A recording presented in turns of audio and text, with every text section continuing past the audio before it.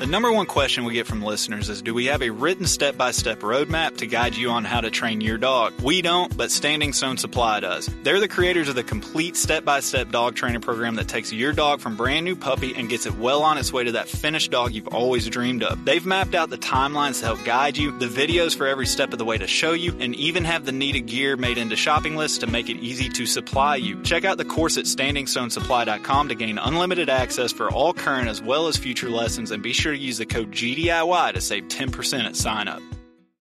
Being an upland hunter in the South nowadays unfortunately means a lot of travel to try and find birds for my dogs. This means it's even more important that my map scouting is reliable to justify the effort. This is where onX comes in. I can honestly say that onX directly impacts the level of success I find on my trips. Whether it's the private versus public land boundaries, the expanding number of unique layers and features by state, or the 3D mapping capabilities, my initial step in planning my hunting trip starts with onX. To know where you're going, you have to first know where you stand. Check out onX Hunt Maps and use code GDIY20 at checkout to save 20%. Think you know the Brooks Ghost? Think again. Introducing the all-new, better-than-ever Ghost 16. Now with nitrogen-infused cushioning for lightweight, supreme softness that feels good every step, every street, every single day. So go ahead, take your daily joyride in the all-new nitrogen-infused Ghost 16. It'll turn your everyday miles into everyday endorphins. Let's run there. Head to brooksrunning.com to learn more. GDI Wives is a bonus episode hosted by Kylie Caldwell. These episodes focus in on the fastest growing demographic of the dog world and hunting industry in general, women. Kylie is having fun and relatable conversations with other women who have trained and hunted their own dogs and what it was like getting started. These women live the life and prove every day that they don't hunt or train dogs just because of their boyfriends or husbands. They don't do it because they're hunters' wives. They do it because they love it, married to the sport, lifestyle, and most importantly, their dogs. We get asked all the time what the most important thing to consider is when training and living with a hunting dog, and they're often surprised when they hear us answer with proper nutrition. It's pretty obvious when you think about it, though. It doesn't matter how well the dog is trained if it doesn't have the right fuel. The saying garbage in, garbage out rings true in dog nutrition. Eukanuba's premium performance lineup goes beyond just protein and fat with a number of different formulas designed to fuel your dog's specific activity level while supporting their recovery and optimizing their nutrient delivery. The proof is in the pudding, or lack thereof, when you make the switch to Eukanuba. You'll see immediate results in your dog's energy level and drive. They have a formula for every type of dog, from your hardest working dog in the field to your laziest retired dog on the couch. Head on over to EukanubaSportingDog.com to find the right formula for your hunting partner. Make the switch today and let Eukanuba fuel your dog so you can focus on what you and your dog actually love to do, work.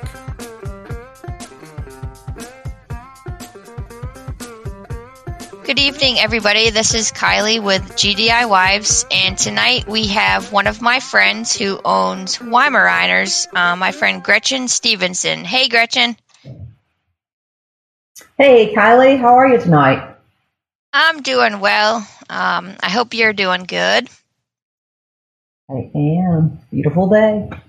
Yes. It's been a little cold, though, which is weird for this time of year. I'm waiting for the warm weather to get here. It will get here soon enough.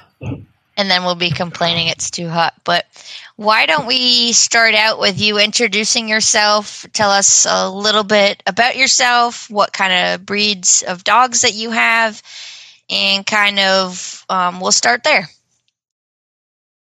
Okay, great. So my name is Gretchen. I've had Weimaraners since 1995. At least I've owned them since then. I fell in love with the breed, and I haven't owned personally another breed other than wines. I've worked with a lot of different breeds, but the ones that I want to live in my house and to be mine are the Weimaraners. So what made you choose that breed? Were you introduced, before 1995? With that breed, or what made you kind of fall in love with that breed? So in high school and college, I worked for a veterinarian, and at one point in time, we had a Weimaraner come in that was looking for another home, And that Weimaraner boarded with us for several months, and I fell in love with the dog. And I asked my mom, can we please have this dog? And we had 2 dogs at home at the time that were just strays that we had picked up at my grandparents' farm. And my mom said, no, we could not add a big dog to the house. And if I wanted a Weimaraner when I got out on my own, I could get one. So that's what happened in 1995. As soon as he got out, I'm getting this dog. There you go. Didn't get that one, but at that point in time, people found dogs by looking at the ads in the paper. So I looked in the classifieds and found an advertisement for a Weimaraner puppy, and went and got to pick out my very own Weimaraner puppy. And I won't talk about how maybe reputably bred this litter was, but the UPS driver came by and he saw that the people had a Weimaraner, and he said, hey, I have a male Weimaraner. And well, they had a litter of puppies. So the rest is history. The rest is history.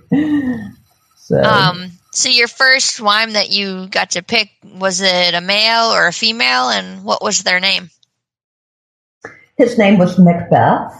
My husband was reading Shakespeare at the time, and so we started naming our dogs after Shakespearean characters. So all of our dogs and our cat have been named after Shakespearean characters. So we've had an Othello, a Macbeth, a Desdemona, an Oberon, Octavia, Titania, and Cordelia.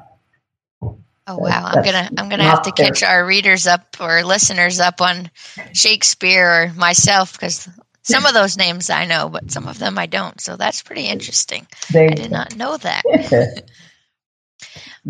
So you got your first one. That's been some time. Talk to us a little bit about what you decided to do with him. At that time, I'm sure. I know NAVHDA was around and AKC and things like that, but what, you got this breed based on when you were younger, seeing the dogs at the vet clinic and such. But what kind of, what kind of things did you do with him before you got involved with NAVHDA and AKC judging? Sure. So, we had this little puppy, and he was wonderful, but he was a little bit out of control. So we took him to an obedience class, and decided that we liked to do obedience with him. We did a little bit, got his CGC, and or I don't know if it was actually his CGC, but like a puppy certification. And my husband was active duty military at the time, so we promptly moved, and we were at a place where there was a Weimaraner club not all that far away, and we got a little bit involved with the Weim club there and with the local obedience club. We did agility and obedience, and then with the Weim club, this was the Greater Charleston Weimaraner Club. They used to put on these great field days where they would get, anybody that had any type of sporting breed to bring their dog out. And they introduced the dogs to horses and to gunfire and to, different types of birds. And, really for the first time experience kind of, for the people. And it was just an awesome experience. One of the club members took me out later on and introduced Macbeth to Quail, and I saw the light bulb go on over this dog's little head. While we had done agility and obedience and all, and even some tracking, the light bulb, told me that this is what he had been bred to do, what every instinct fiber of his little body, said to do. And it was just amazing to me to sit there and go, oh my gosh, I thought I was giving my dog a happy life, and he was fulfilled with everything that I did with him. But when he found birds, I knew that I had not been fulfilling him. Whole nother world. A whole nother world was opened up. So he loved birds. He probably wasn't great at it, but it was definitely, he, wanted to find them. He wanted to point them. He never got to the point where I steadied him, just because we moved and then he got injured and, life events, right? Sure. But, I knew at that point, that first point when he went and found a bird, that was what he wanted to do. So as much as I could, I tried to do that with him. So with that, was this your first, I'll say, versatile breed or bird dog? Was this your first bird dog, or did you have other dogs growing up? I know you had the other dogs when you were younger, but were they mixed breeds, or was this kind of your first introduction, dealing with the Lyme Club and everything, to the versatile breeds? Sure. So the dogs that I had growing up at my mom's house were pretty much mutts that we found at my grandparents' farm or wherever. My grandfather did quail hunt. Back at that point in time in Mississippi, there were, wild quail. And so he quail hunted, and, I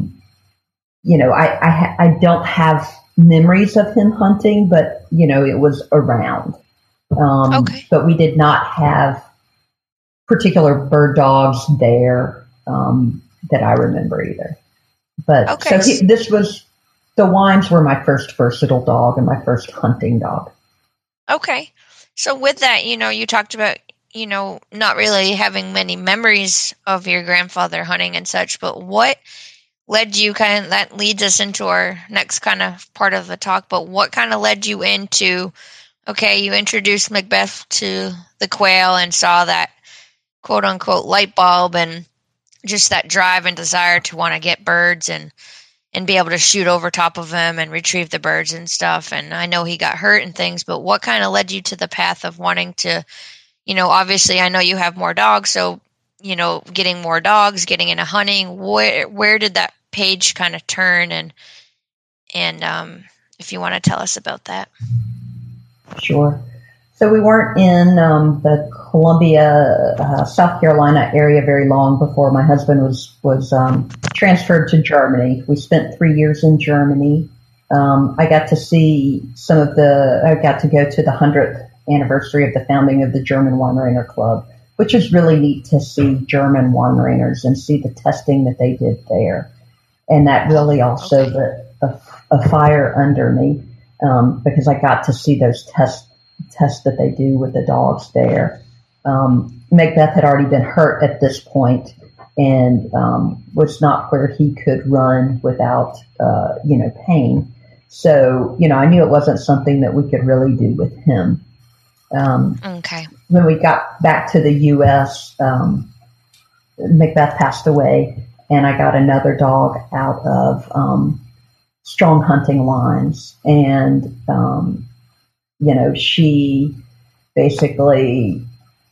she lived and breathed to hunt when, there was no doubt in her mind what she was bred for. And she loved going and finding birds. I got Desi and then Obi not very long after, and was beginning the steadying process with them. I know I needed somebody to shoot. I couldn't shoot, didn't know how to shoot. While I had shot, BB guns and been introduced to guns somewhat beforehand, I always had to go find somebody who would gun for me. And I got a little bit tired of finding somebody to gun for me.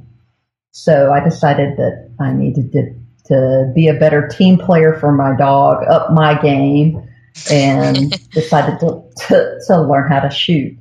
So thankfully I talked a friend's husband into teaching me how to shoot, and he took me to Sporting Clay's course, and he is a strong right-handed shooter, and I am not a strong right-handed shooter. I can shoot left-handed and right-handed, but I'm left eye dominant for the most part. So there was a little bit of, we'll say, miscommunication, some growing pain. Yeah, a little bit of struggle because we didn't figure out I was left eye dominant for a little while. And then, once we figured that out and I was shooting left-handed, he would try to show me right-handed, but he couldn't show me left-handed because he couldn't shoot left-handed at all. So, we had some challenges. We had a great time. He was a great instructor and, really patient with me because he'd say, okay, did you see the lead that I had on that clay? And I'd be like, no, I didn't. Yeah. And, I'm sure at times he just internally just shook his head like, oh my gosh, why did I agree to do this? Why did I agree or sign up for this? The same thing happened to me. It was similar, honestly, because I'm left eye dominant as well, and I shoot left. And trying to learn from mostly, there's not many people that shoot left, and most guns are made for right-handed shooter. There are some left, but same thing. Scott's out there trying to teach me to shoot first off, and I'm shooting right-handed, and he's like, wait a second, something's not right here, stop.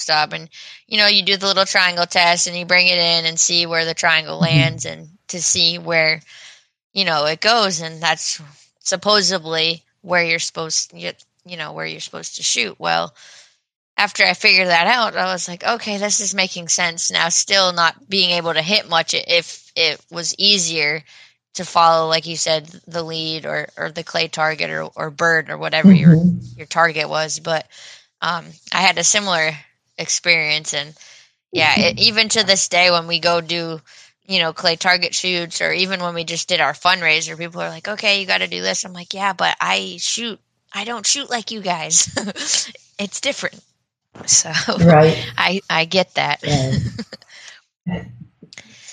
But Charlie was really, really patient with me. And so I was really appreciative of that. That's always helpful. And I know everyone's like, well, don't learn from your spouse because then you'll be out there fighting and and they're telling you what to do and you don't want to hear it. So it's always kind of good to get that kind of non-bias and non-judgmental person and just be out there having a good time and learning from them. Yes. So that's awesome that you got to experience that. And when were you able to, after working with him, how long do you think, just estimated that you were able to purchase your own gun, and what was it? If you remember the name or the brand, and what gauge was it? So Charlie taught me to shoot on a Browning Satori, and I'm not going to come up with the model, but I to this day I jokingly tell him that I'm happy he's taking such good care of my gun. That my gun is well taken care of in his safe, and he just laughs and shakes his head like you're full of it, but.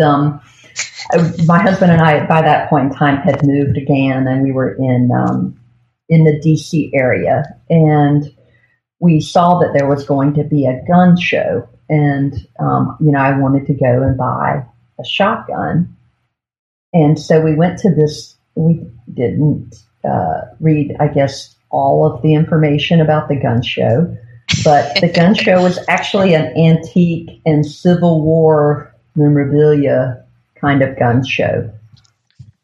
So, I was expecting to have lots of guns to look at that might be what I was looking for.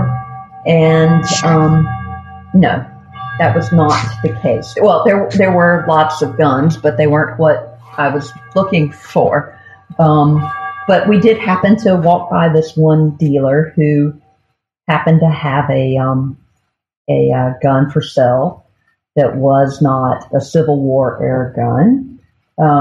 And it was a shotgun, not a rifle. And so I, asked him about it, and I, kind of memorized all the information. And then I went outside and I, called Charlie, and I'm like, Charlie, there's this gun for sale. It's blah, blah, blah, blah, blah, and I told him how much, and he's like, you need to go buy that now. And I'm like, okay, I can do that, So the dealer sold it to us, and it was a Browning Satori. It's it's a field length gun, but I don't know the model. I don't think it has a model, or maybe it does, but I don't know it. It's my Satori. Yeah, it's yours. That's all that matters.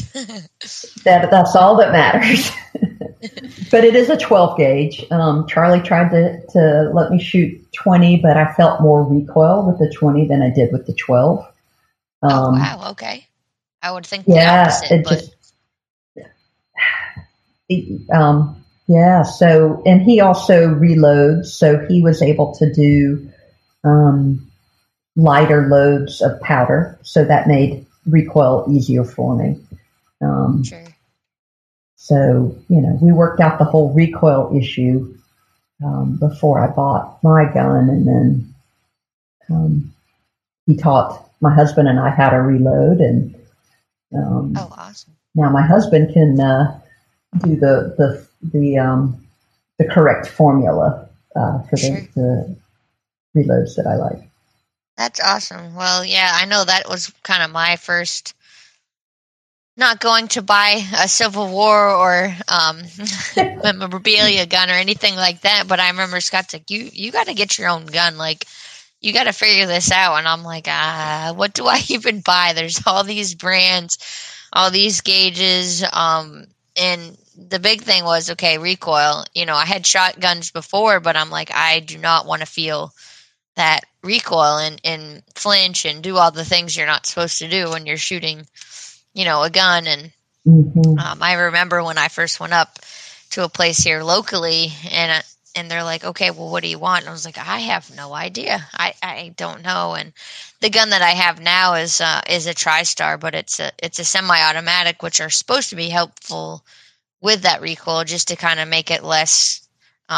So I can't even imagine shooting a 12 gauge, because just thinking about that with all the guys that duck hunt, my poor shoulder would be blown off, I feel like. But like you said, you were able to adjust the loads to fit for you. And I know Scott has done that for me to help, and just get you used to it and comfortable. Because if you're not comfortable with your gun, I know it can be challenging, because you want to use it, obviously, when you go hunting. So it's important. When I did all of the bad things, I would take my, cheek off the stock, and I would get just whacked. Like I would have the gun in the wrong part of the shoulder, and I've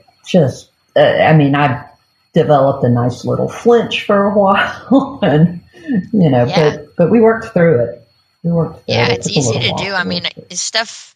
I know I've when we just had the Tar Heel fundraiser for Navajo, I would catch myself doing stuff, and I'm like, I didn't even realize I was doing it because people were watching, and I'm like, I didn't even realize I was doing that. And obviously, over time and things, you just practice. And I think the biggest thing for me with shooting clays, it's just so different than when you're actually out there hunting. And with birds, it's just, you don't think about it, you just pull your gun up, aim, and okay, hope that you hit the bird. But with the clay targets, you're standing there getting ready, and mental games will play and wear on you. So it's different.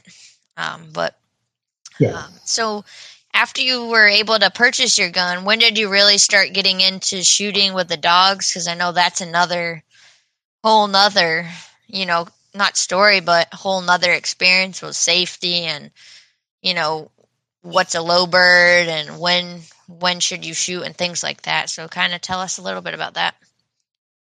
Yeah, I was lucky that I did have friends and people that would allow this novice shooter to shoot over their dogs, because That's trusting somebody, right? That they're not going to shoot your dog. Sure. So, by that time we had moved to Kentucky, and, worked with a great group of people out there, got taught how to be a hunt test, like utility test gunner by somebody who, just we sat out, it was at a hunt test, and we were away from everybody, and, we were there for, I don't know, like 6 hours. And every so often this brace of dogs would come through, and we would get up and we would go and shoot, and then we would sit back down, and, there was nobody else out there. Eventually somebody brought us lunch. But it was just kind of this very long period of time of just, every so often getting to work with the dogs as they came through. But, oh my gosh, and the guy's name has slipped my brain. I can see his face.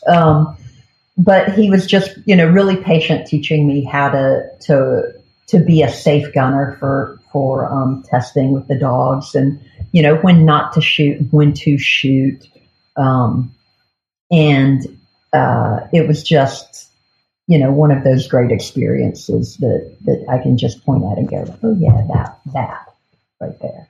Yeah, I think that's a big thing. You started learning that way, and just you got to get involved. And if you have good mentors and things to help you too, I think that's important. But like you said, you're hoping that people are trusting you because it's a big feat. You're getting ready to go shoot over someone else's dog, and you want to be safe, of course. Nobody wants to injure a dog or anything like that. And I know even to this day, I think I'm super cautious. And sometimes even if I can shoot and it's safe, I sometimes just don't.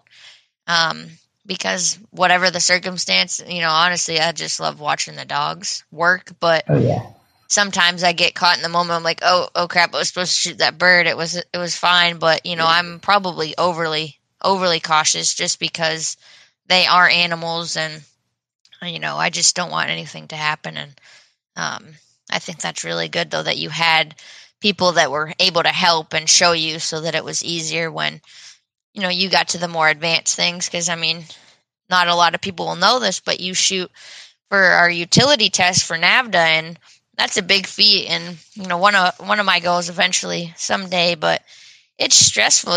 These people and handlers are out there with their dogs, and they're expecting you to hit these birds, hopefully, as long as it's, safe. Because in NAVHDA, they're extremely safe in the test. So if there's a low bird or the bird flies obviously over the judging crew and the wrong way, we'll say you're not able to shoot. You shoot in the air, but you're not able to shoot that bird. And I just think it's so cool that you're able to do that. And kind of tell us, like, we're kind of going down the NAVHDA path, but, after you started doing the AKC stuff, what got you involved in NAVHDA? Was there a specific chapter or a specific person? Kind of where did you start in NAVHDA? So I think, seeing the German test when I was in Germany at the 100th anniversary of the founding of the German Weimaraner Club really was that seed that was planted. If I kind of look back, there were a lot of seeds that were planted along the way that just kind of helped me get to where I am now. But, seeing those tests in Germany was definitely the seed that said, all right, there's more to testing than just, for these versatile dogs than just going out and being able to point and retrieve a bird. Gotcha. So, I heard about NAVHDA probably around 2005, and I joined the Carolinas chapter sometime after that. I tested my first dog in natural ability in probably 2008 timeframe. Okay. And, enjoyed that, had a good experience. Can I say we moved again? because we did. That's a trend. Everybody, did you hear that? They moved again. Yes. Military life, we unfortunately. There you go. So we kind of got taken out of, or I got taken out of the area of the Carolinas NAVHDA chapter. And just didn't find another chapter until basically we moved back. So I didn't pursue finding a chapter until I got my next dog, who is Tanny. And Tanny is a current one, and knew that I wanted to go through the NAVHDA system with her. And so when she was, when I got her, I started immediately prepping towards, her being ready for NA with, big goals in mind of taking her through the UT and her Master Hunter and, all kinds of things with her. So was happy that by that point in time we had moved back to the area where, into North Carolina. And not only was there the Carolinas chapter, now there was the Tar Heel chapter, and just recently now there's a Foothills chapter. So I know we're very blessed to have one chapter, came back with two. Yeah, we're very blessed to have three. A lot of people talk about, well, why do you need more than one? And at that time before Tar Heel started, the Carolinas chapter, they were doing both in North Carolina and then South Carolina. They were alternating, and it's like, people were driving 3 and 4 hours just to go to a training day, and it's like, why not have more? It's more opportunities to train, more areas for the dogs. It's only going to benefit us as handlers and trainers and the dogs. So we're very blessed. And there's talk of another chapter towards the east. I'm not really sure the area where they'll be, but there's talks of another one starting potentially here in the next few months.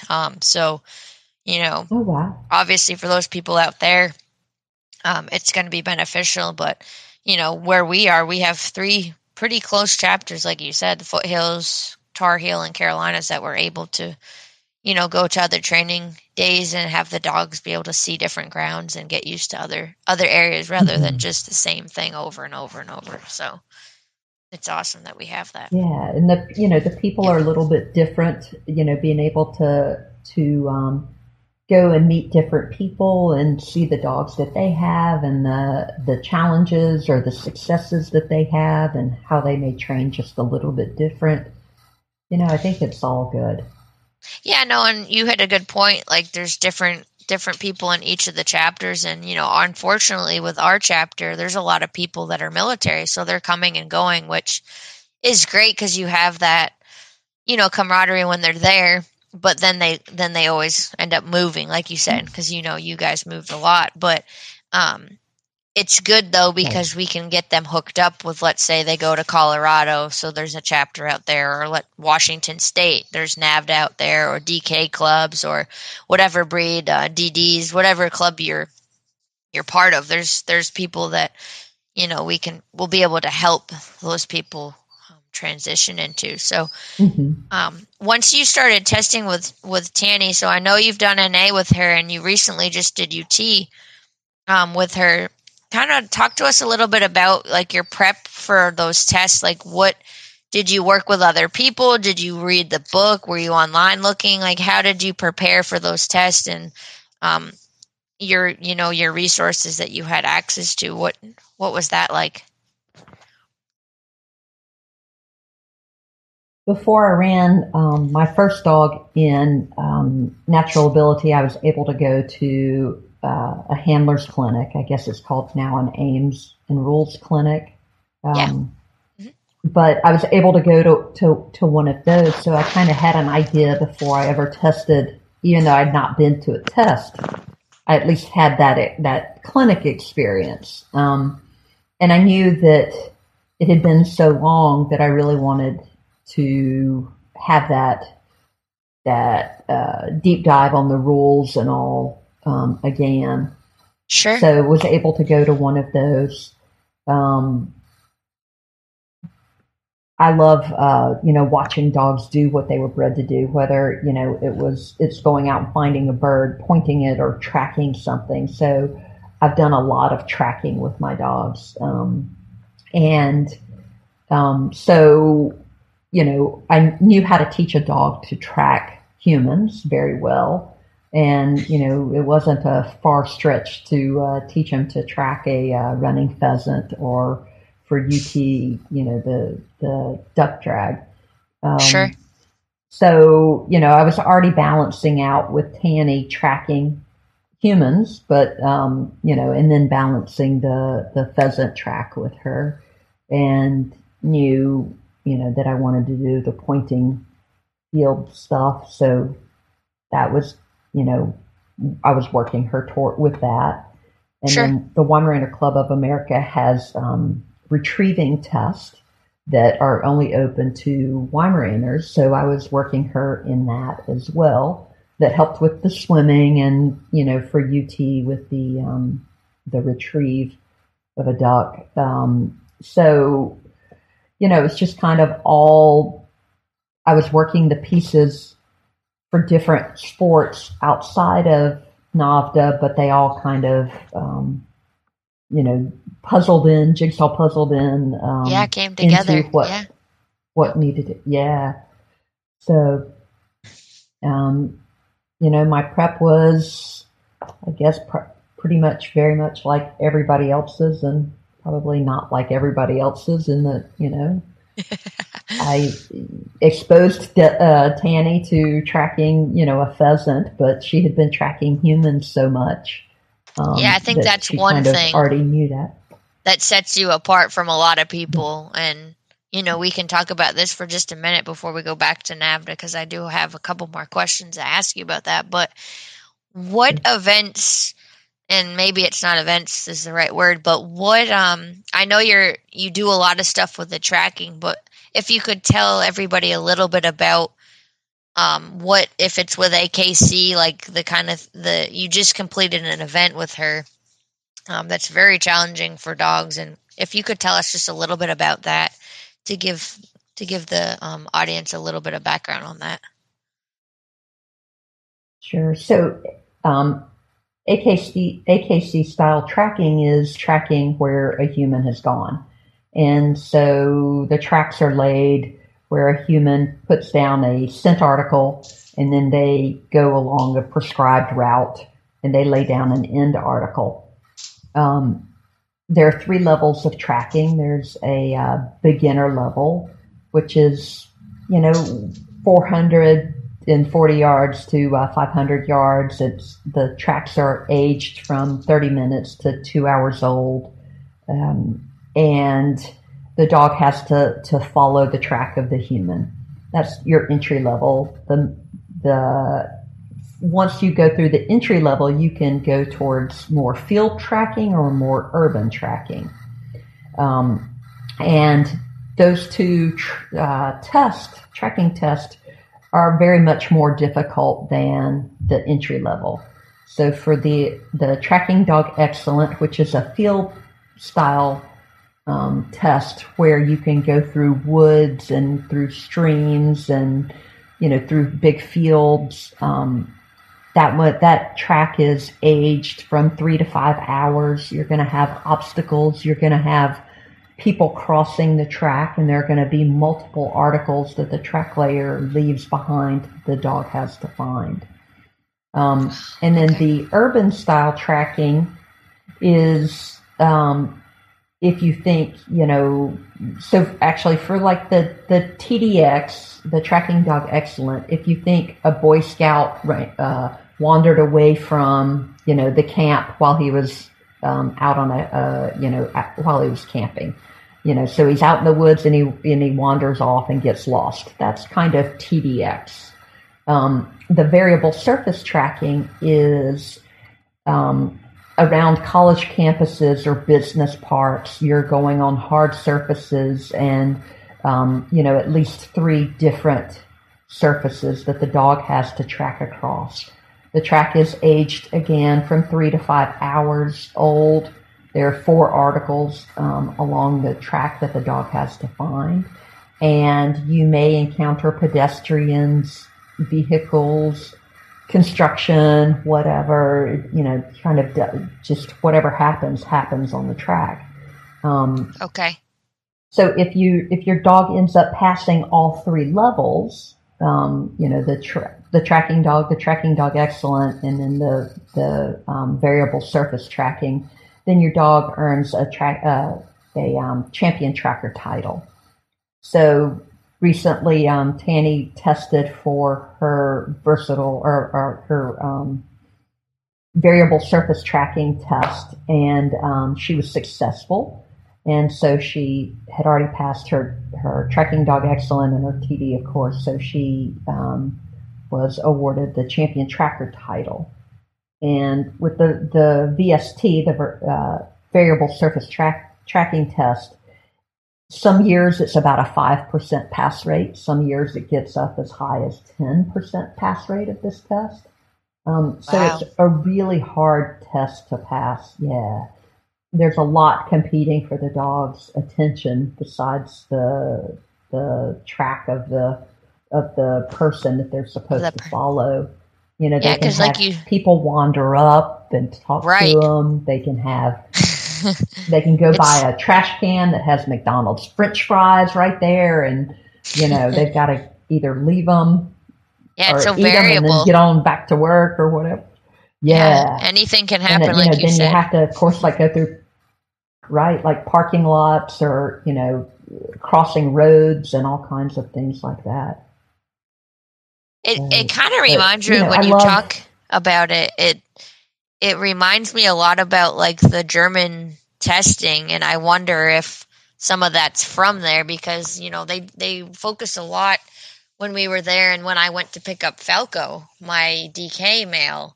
Mm-hmm. They focus so heavily on a lot of blood tracking, but that's like a lot of the testing and stuff that they do. So it kind of reminds me of those things when you're talking about the different tests. Not obviously the variable one now is just, that seems extremely hard, but the other ones seem more like on the lines of like the German testing system. Right. I think there's probably, some correlation there, but in the end, it's watching these dogs do use their talents, their nose to do what we basically can't do. Sure. We might be able to see where somebody walked in the grass, but we can, that grass has to be a certain type or whatever, to be able to see where somebody has been. These dogs can do things. Their noses are just so powerful, and their abilities are just outstanding. So to me, it's just always fascinating, whether it's watching dogs in the field, watching dogs track. It's fascinating to watch them use their noses. I'm always amazed, and I know Nick had on a gentleman talking about nose work, and I can't remember the statistics and the numbers that he was putting out, but how many things dogs, whether it's humid, whether it's cold, whether it's wet, all these things kind of play into it, but their noses, like you said, are so incredibly sensitive to smelling. It just still, like, dogs, how to this day, there should be a book on it. I'm sure there is somewhere, but when a dog smells a bird or a game, whatever it may be, how that in their head instinctually makes them point or flush or whatever, whatever breed that you have. To me still, I'm like, how does this process happen? How do they know that's a bird or a rabbit or a fox or a squirrel, whatever it may be, a duck? How does that register in their brain? It's amazing and crazy all at the same time, to be honest. Right. These dogs are it special definitely animals. Is amazing to sit there and think about, what their ability is. And I mean, I think we've tapped in, just to the very bare minimum of what their true abilities are using their nose. Yeah, I think you're right. Just, scratch the surface. I know now they're using GSPs more in like the TSA world and doing that just because they're so less intimidating than, like a German Shepherd or a Doberman or whatever that they use, because they look cute and everybody wants to go pet them. And, they're starting to get involved in that. But like you said, we're just touching the surface of what these dogs really can do. And I know there's a lot of people that do, the search and rescue with their dogs. But like you said, it's amazing the power that these dogs truly have and the abilities that they have. So with that, now we talk about the tracking and stuff and how it relates, because there's parts of the NAVHDA testing, like the NA with the tracking of the pheasant. Everyone's like, oh, my dog didn't find the pheasant. Well, that's not the name of the game. The dog is supposed to use its nose and show that it's able to track. It's totally different than going out and doing a field search where the dog's, searching and looking for game. The track is a specific task where the dog's tracking that wherever that pheasant may went, if it, went straight up and took a hard left, or wherever the track was, the dog's staying pretty close to it and recognizing that there's a track there and I need to follow this and break cover and do the things that the aims and rules books tells me that the dog has to do. But, you do that stuff and you continue to do that stuff with your dog. But tell us a little bit. We're going to go back to NAVHDA a little.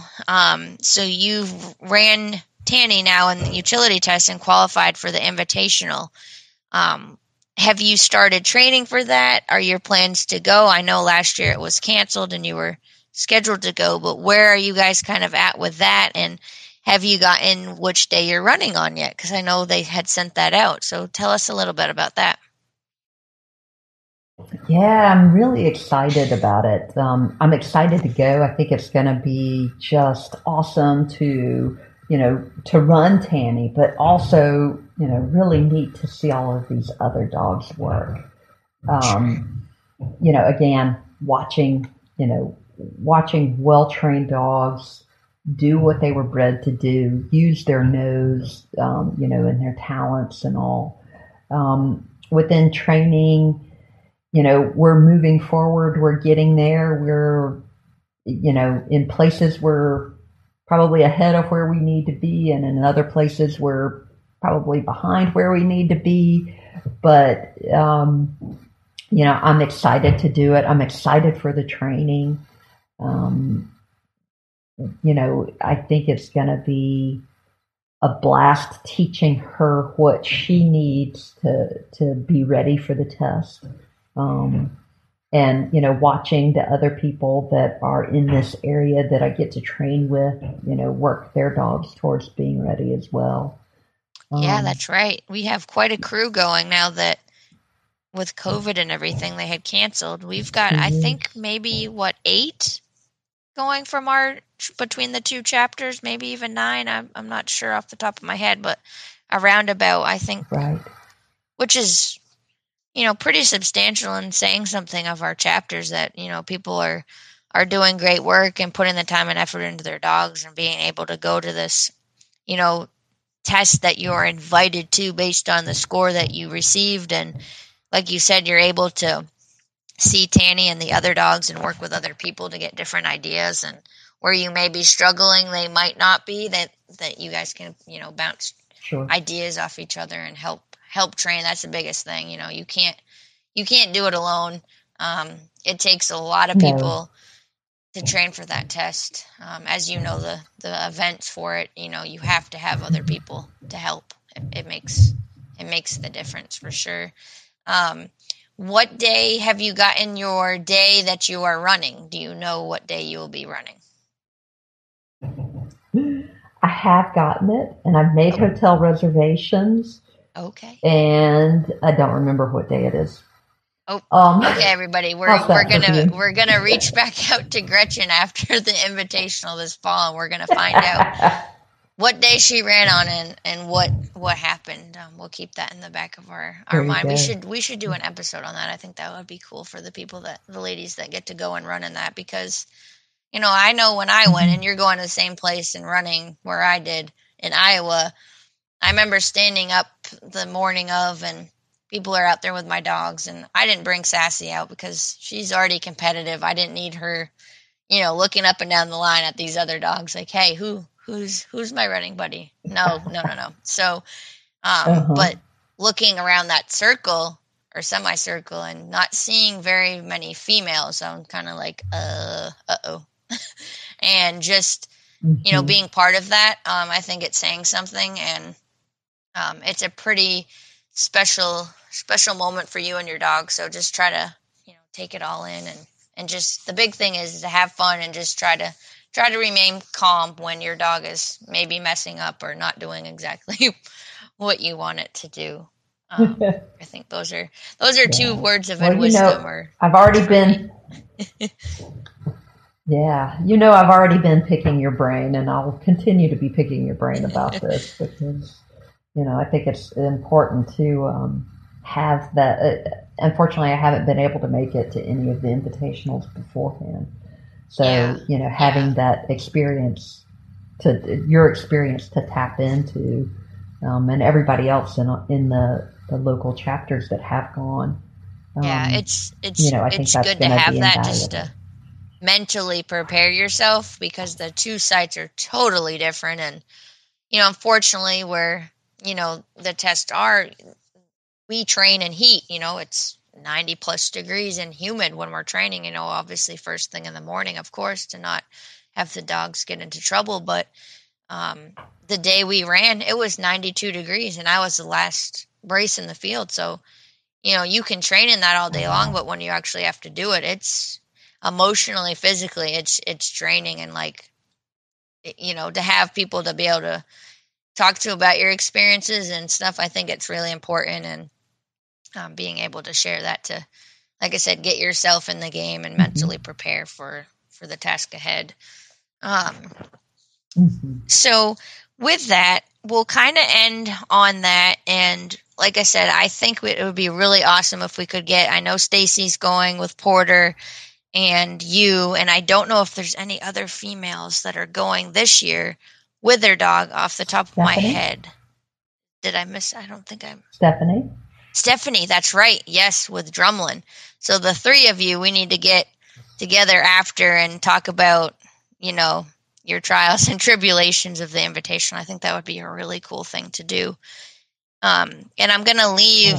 I want you to kind of talk to our novice gun dog owners and kind of give some words of advice for them, maybe for training, that things that you've experienced or adversities that you've faced. If you want to kind of share some tips of wisdom to them, and when we'll kind of end it on that. Sure. I guess, my biggest tip is, don't look just at the top of the mountain. Enjoy the view from where you're at right now, knowing that you're still going towards the top of the mountain. But, enjoy the journey while you're training your dog. Enjoy the moment that you're in with your dog, whether your dog is just messing up by the numbers or clicking along just like what you want. All the dogs, they're animals. They do funny things or weird things. They have good days. They have bad days, right? But, training a dog to be a hunting buddy, a completely, testing type dog, at high levels or whatever. I mean, it's all the journey of those experiences with your dog. While you might look back and go, yeah, my dog, on this testing day did this. You might have that as a picture, but you're going to have a whole bunch of other pictures of the days that you were with your dog training and, this funny thing happened, or this was a breakthrough in training for your dog. It's that journey that matters. It's those everyday little things. So, you've got to look to the top of the mountain of where you're going towards, you've got to enjoy the journey getting there. The ride, yeah, as they say. I think that's really important and awesome advice. I think people get so focused and hung up, and I know I'm guilty of it. Oh, I got this score, I'm going here, and you forget to, whoa, let's take a step back and, like you said, enjoy the journey, because these dogs, like you said, a big thing that I always harp on to people and new client puppy owners, like when they start getting involved and wanting to do NAVHDA and doing the testing, and maybe their dog doesn't do so great at an NA test or utility test. And I've had these experiences, and you just have to remember dogs are animals and they will do some crazy things, and just be prepared for that and try not to get frustrated. I know sometimes I still do, and you want them to do so well that, you know, you want it so badly. And you just have to remember, let's take a step back and remember this is a dog. It doesn't really matter. And that's, I think people get so hung up on that. You know, I have to have this title, I have to have that title, but remember the journey, where you started, where you ended, the middle of the road, and you're going to have an amazing hunting companion no matter what the outcome is. So I think that's important for people to remember, and just keep in the back of their head when they get frustrated in a testing scenario. And especially, you know, the test you're getting ready to do, it's stressful. It's nerve-wracking. There's a lot of people. There's a lot of dogs. There's a lot of stuff going on. And you can't predict the weather. There's just a lot of moving parts. So just trying to stay calm. That's going to be my kind of word of wisdom to you.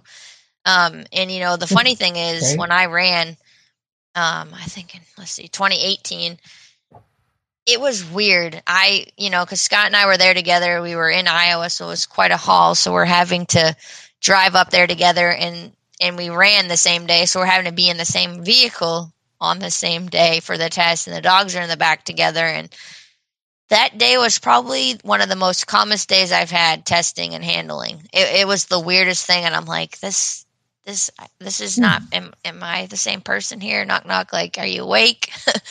But I was just so calm, and I think that really helped. Now, we did have issues, obviously, because we didn't pass. But the thing is, like you said, remember the journey. You know, we got to that event.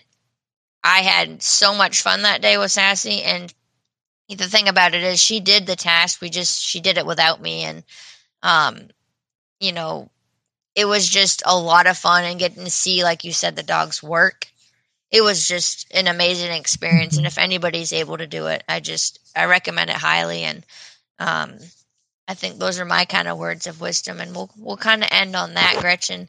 Thank you so much for coming on and talking about your WIMEs and your hunting experience and buying your first gun and being able to get involved in NAVHDA. And I know we didn't touch a lot about your AKC adventure, but you do AKC judging and stuff, and maybe sometime we can get you back on. But thank you so much, and I hope you have a great night.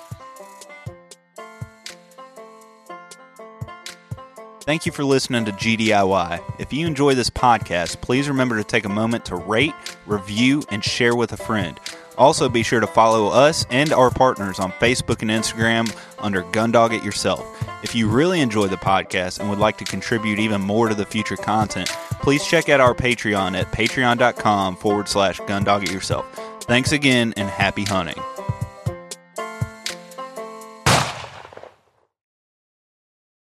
Everyone seems to have the same questions or concerns when they start trying to decide which kennel to purchase for their vehicle. Perhaps it's time to stop asking all the questions and just design the perfect setup that meets your exact needs. B-Pro Kennel specializes in designing and fabricating custom Premier dog boxes handcrafted right here in the USA from high-grade, lightweight aluminum. They'll get you set up with the size dimensions, lighting, storage, battery boxes with solar charging, and anything else you can dream of. Stop stressing over buying the wrong setup, just have to replace it again in a year. Go ahead and check out bprokennels.com and get exactly what you want. If you're considering changing your dog's food soon, then be sure to check out Eukanuba Pro Performance. Their science-backed formulas are designed to take your dog to the next level of performance. They also now have the new puppy formula to help your pup start strong and live active. When looking at all the different food options, remember Eukanuba to help power their ultimate performance. Hey, what's going on, everybody? It's Bob from Lone Duck's Gun Dog Chronicles podcast. I hope you just enjoyed the episode you just listened to. And if you did, I think you'll enjoy hopping on ours. We've got professional retriever trainers and upland bird dog trainers from across the country and world sharing their tips and tricks and great stories to help you and your dog get ready for the season. We'll see you there.